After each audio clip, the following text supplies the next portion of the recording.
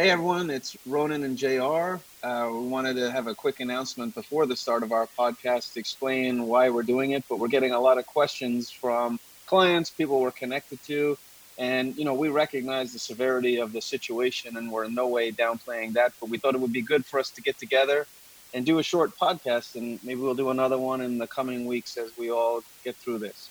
John? And we're going to try to, keep some of our usual trademark humor. It's difficult to shut Rona up anyway, as people probably know, but humor is a good coping mechanism, but we do for sure understand the very difficult circumstances people are dealing with. A lot of folks that are less fortunate than we are. So we're focused on that and trying to figure out a way to support other folks in any way we can. So be safe out there and please reach out and all the best. Thank you.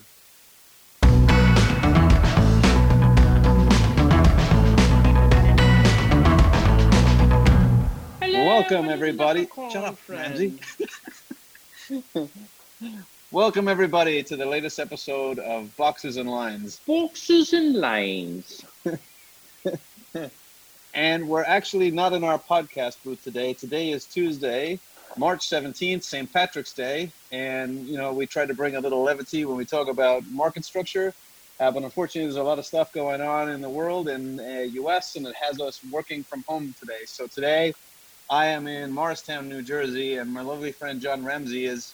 I am in Quogue, New York. So How do you spell Quogue, John? You spell Quogue, Quogue. Very good. So you're staying safe, You're staying stocked up, but you just couldn't get away from me. Couldn't get away from you as far as and hard as I try. I can't quit. I can't quit you. I can't quit you, man. I can't quit you. Yeah. Now, I'm not drinking a liquidity beer, which is our normal tradition, because I don't have any in my house. But I am having a nice Danish lager called Carlsberg, which happens to be my favorite beer. What are you drinking, John? All right. Well, actually, I'm sober. I'm not having anything to drink. But that's fine true. That you that's are. Not true. Well, it's not true, but it's really. I don't think it's any of your business or that of our studio audience as well. Our studio audience. We have a studio audience today? We don't have a studio audience, but I mean, if we did have a studio audience, anyway. So we're not in the sweaty podcast booth, but what I did today is I wore one of those wrestling suits, so I'm sweating right now to simulate what it's like to be in that box. Yeah, well, I can see him, folks, and it's not pretty. It is actually looking kind of grim there. Yeah. So what are we talking about today, John? We're talking about the thing, I guess, that is on everybody's mind, which is this pandemic and how people are coping with it. And some observations about the markets and previous times when people have been through difficulty and how they've adapted and stuff like that. So I assume that's what people will be most interested in. Yeah, no, I'll tell people from an IEX standpoint. Obviously, this coronavirus, crept up on people, but we've known for several weeks before it escalated to the level that it's at. And we started doing a lot of testing. So we've been testing. We're about 112 employees right now. And over the past few weeks, we've been testing our working from home capabilities. If everybody's using the VPN at the same time, does it work? Can we remotely start the platform itself? And we even, before we started to work from home, we took a third of our employees and had them work from home, proved that worked. Then we had everybody connect to the VPN. And now since last Friday, we've had virtually everybody in our company working remotely and learning how to use Zoom video conferencing services, which actually is very, very good. But what's been great is all the planning that went into place with our crisis management team and our chief risk officer and all the work that people have done to set us up like this over the past couple of years. You don't want to ever use it, but when you want to use it, you want to make sure it works, and it is working, and it is working well. And I miss seeing people in person, but all else being said, we're faring very well during this. Yeah, I mean, I have to say I'm very impressed by all the work that's gone into it, both at our company and at firms across the street. It seems I'm amazed at how relatively well and nimbly people are able to adapt to this kind of circumstance. And although it's hugely disruptive, obviously, it is extraordinary with the right kind of planning how much you can continue to get accomplished during the course of a day with kind of remote connections and the use of Zoom and all of those things. So, it's going to take a little bit more time to get into a steady rhythm, but I think it really is a tribute to all of the people out there that go into planning for these kinds of circumstances. It's really my hats off to you. Absolutely. And we've been talking to both the buy side and the sell side and even competitor exchanges, and everybody seems to be faring well and doing similar things. Some are splitting employees up over 3 different offices. Some are having everybody work from home. But everybody seems to have contingency plans in place. And if you think about it, it's not just working from home under normal circumstances. Obviously, everybody who's watching the market sees how much volume is trading relative to the norm and how much stress that puts on the system. And the system itself has been able to hold up very, very well. So again, it's not just working from home and testing things remotely. It's doing so under quite a bit of duress. So it's been really, really impressive how seamless this has gone. And not just on the street, but the commission, the SEC as well. Certainly in the headquarters, I suspect most of their other offices has been working remotely. We've been in steady touch with them. They've done a lot of work in that kind of mode to provide relief, short-term, other kinds of relief that people need, regulatory relief in order to be able to adapt to the current circumstances. So I think they've also done very well in being able to adapt kind of in very short period of time these kinds of circumstances. So fantastic. And of course, I have to say that because they're a regulator. So, we're opportunity to piss off when I can. We are on tape after all. We love you, SEC. Yeah. Hey, so John, speaking of SEC, you like to rub in every time I make fun of you that you're former acting head of trading and markets. And I was curious, obviously it's 2020 and what we're going through now. I know you lived through different things at the SEC back in the day. But back in the day, they were. I know you're going to start making your ageist comments again, right?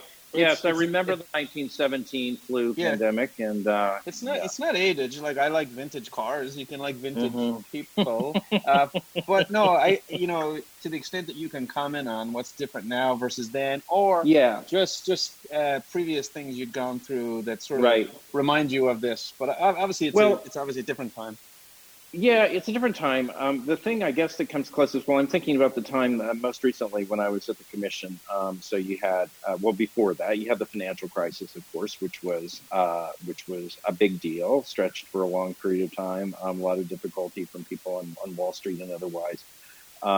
You had 9/11. I was working at the Bond Market Association at the time there, and one of my lasting memories about that time period was really the sense of solidarity and how people on Wall Street came together really at a moment's notice to support each other. I remember, worked at the Bond Market Association. One of the big tasks back then was to try to piece together various trades that were interrupted because of the where the records or systems were just obliterated, and trying to put all of that back together. And you had back office folks that never get very much credit, that literally were sleeping in their desks for weeks on end, and working really well with each other to try to put things. And that was the spirit that really lasted for a long period of time.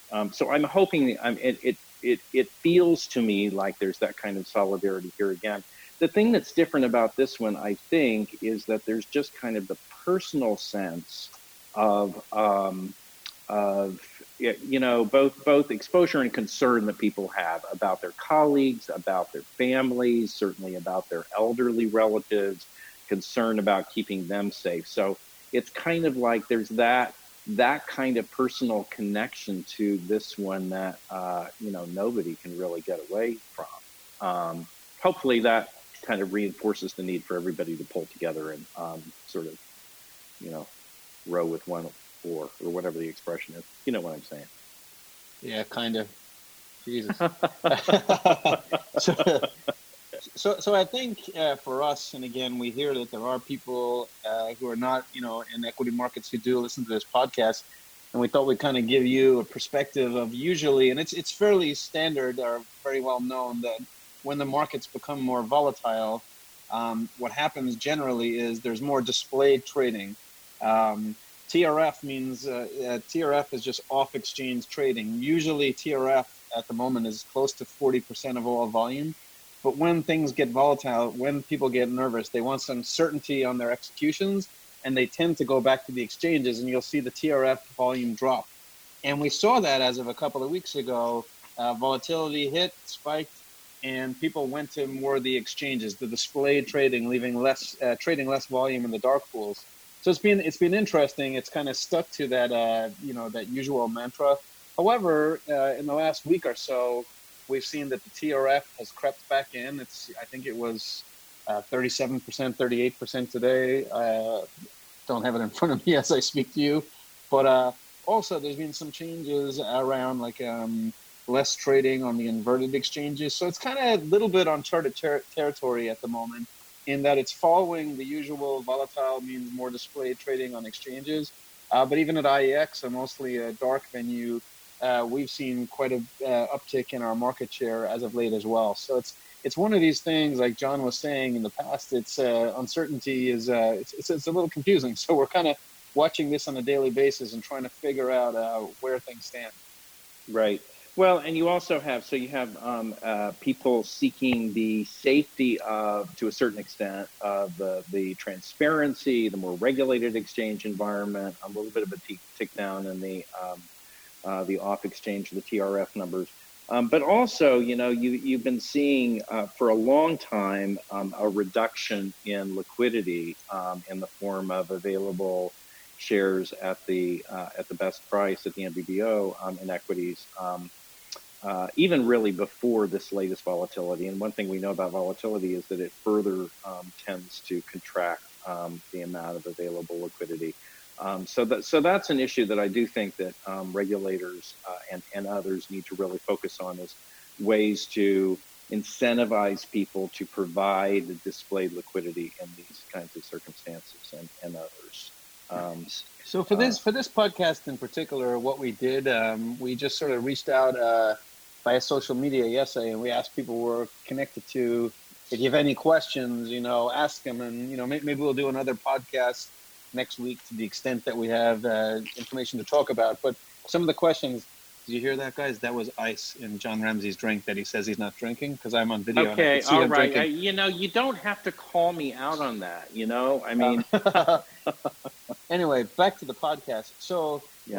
a lot of the questions, the theme coming in is around, the government regulators. Do they need to step in and address volatility specifically? And there's been a lot of chatter, both in the news, on CNBC and Bloomberg, around proposal to shut the market for a period of time. What are your thoughts on that, John? Well, I think so. Yeah, the most extreme suggestions are from people talking about just shutting the markets down for a week, 2 weeks, whatever it is. I can't imagine that that's going to make things much better. Number one, I haven't heard many people really making that as a serious suggestion.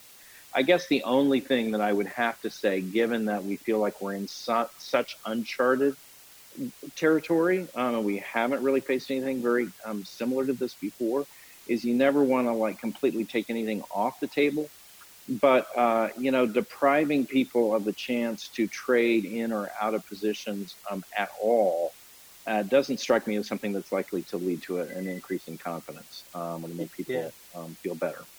No, I agree. I mean, listen, obviously, back when there was previous occurrences on the markets, there was various reasons, like September 11th, there was technology issues with downtown New York. And even with the coronavirus, obviously, if we had the old trading pits of, yesteryear, it would be problematic. But the fact is, everything is electronic and everything is working seamlessly, and it's clear as day that if you were to shut down the market, if you think on a day-by-day basis, markets up, markets down the next day, if you were to shut down the market for a week, you'd probably lead to more mass panic for when it were to open again. It doesn't really make it doesn't make sense in the construct of the current system that you would need. How much do you have to drink? Oh, okay. Yeah, no. I'm not the one drinking scotch. I'm just itching my arm and drinking Carlsberg. All right, okay.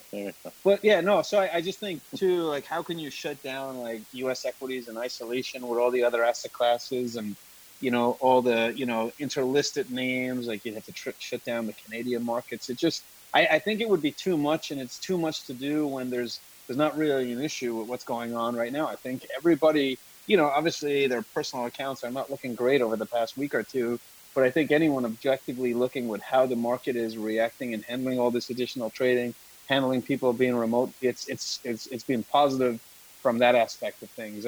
And actually, next question was around the market-wide circuit breaker, right? So since last week, there's been 3 market-wide circuit breakers tripped. And a circuit breaker is basically, what the circuit breaker is tripped is the market's up or down 7%, starts the first circuit breaker. Based on a broad-based index. So you're talking about the S&P 500 index and the decline by more than a certain percentage amount. Exactly. So you open up the market, it declines over 7%, for example, which has happened 3 times in the past week. They shut down trading, the market shut down trading, the primary market shut down trading for 15 minutes just to sort of calm, get buyers and sellers together again and open it once more. And then the next circuit breaker that would kick in would be a 13% swing, and that would be another 15 minutes. And then if the market was actually down 20%, at any point during the day, they would shut down the market for the day. So this is, and we haven't hit the 13% time over so far. Yeah, exactly. So we've seen it hit the 7% circuit breaker for the first time ever, 3 times in the past week and a half or so. However, again, while that seems a little shocking, and the first time it hit dramatic was 9:34, I think it was last Monday or Tuesday, whatever day it was. Yeah. In any case, everything seemed to work again, right? Like everything seemed to work. Right. Shut down. 15 minutes later, markets turned back up again, and everything was, mostly fine, right, John? Right. Yes. No. I think everybody. I think all of the people that I've heard have suggested that the plumbing and the apparatus and everything that's put in place has worked the way that it's intended. The one criticism that I've heard that I tend to agree with, or at least have sympathy with, is that these circuit breakers may not make nearly as much sense early in the morning, basically to halt trading the moment that you open. If you're opening really down big because there's been a big downturn in the futures market, how much sense does it make to technically open on the listing markets and 3 minutes later automatically go right into a halt? I think our friend Matt Kanak had sort of suggested he thought there wasn't much point in that.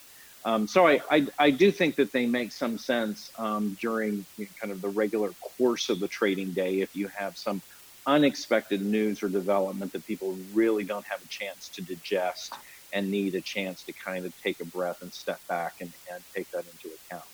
Yeah, that's a fair point, because all 3 circuit breaker trips have all happened within like the first 15 minutes of the day, right? Right. Yeah. And I think that's right. Yeah. No. It was. Let's say for sure it was in the first 30 minutes of the day. Also, I think the circuit breakers do not kick in the last half hour of the day. So maybe John Ramsey's drinking again. If you heard the ice. Another question we were asked, and sorry, thank you to those who got back to us and asked questions. And like I said, maybe if this makes sense doing a remote podcast, we'll do another one shortly. We can't get to everything, but another question that was asked was around banning of short sales or a move to the uptick rule. And again, it's similar to shutting down the markets. This is something that we've been asked both from our broker and buy-side partners, as well as people on LinkedIn when we put out requests for questions last night. What do you say there, John? Well, again, I guess I've been around long enough to know that every time there's a lot of market volatility, people always criticize short selling, maybe in some circumstances with good reason. But again, I don't think as a general matter, you put the markets in a better position to recover by limiting people's flexibility in terms of how they can trade, because in some sense, you're depriving people of an ability to trade in a certain way. It doesn't mean that the selling pressure goes away.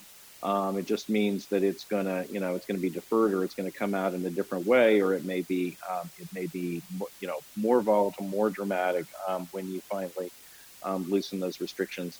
So I think the idea of banning short selling is a really hard one to justify.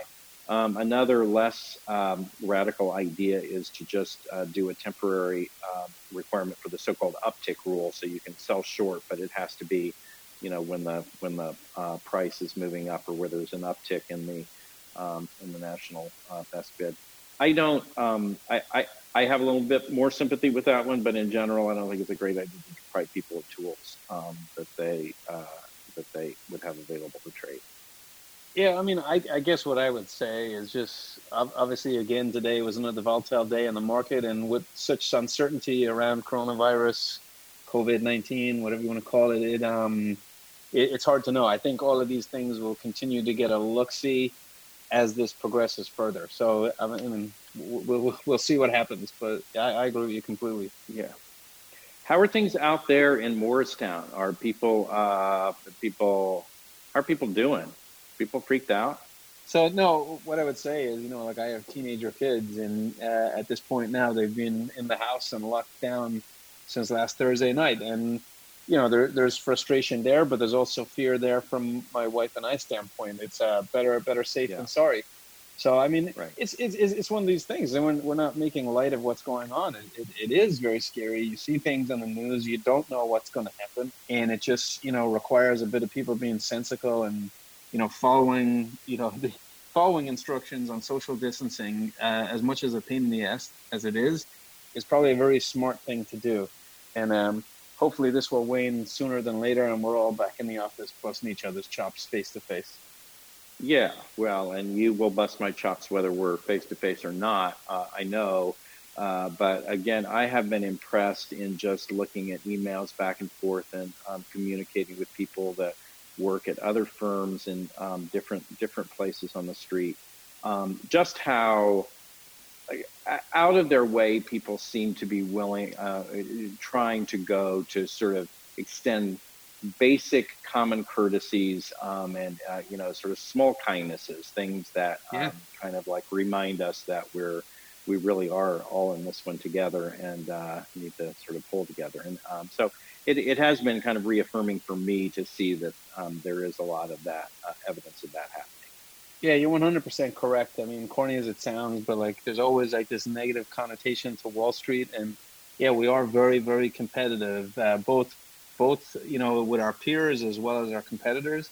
But I can tell you, like unequivocally, people have definitely come together, and that's been a definite bright point to all of this. So, hopefully by the time we put out our next podcast, we'll have better news to report. But we just wanted to put this one together really quickly, touch upon some of the things that we've seen. And it's just, the synopsis is it's been remarkable how people have handled this, how the technology has stood up.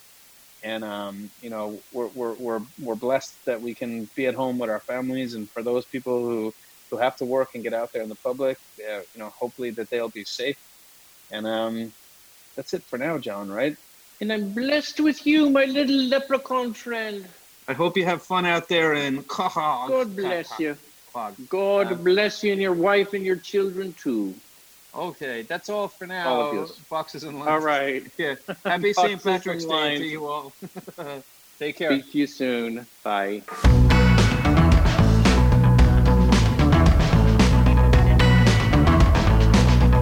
Information and opinions expressed in this podcast are provided for informational and educational purposes only. And IEX Group, Inc. and its affiliates do not make any representations or warranties as to the accuracy or completeness of the information contained in this podcast. Nothing in this podcast constitutes a solicitation or offer to buy or sell any securities or provide any investment advice or service. Some portions of the preceding conversations may have been edited for length or clarity. Copyright IEX Group, Inc., all rights reserved.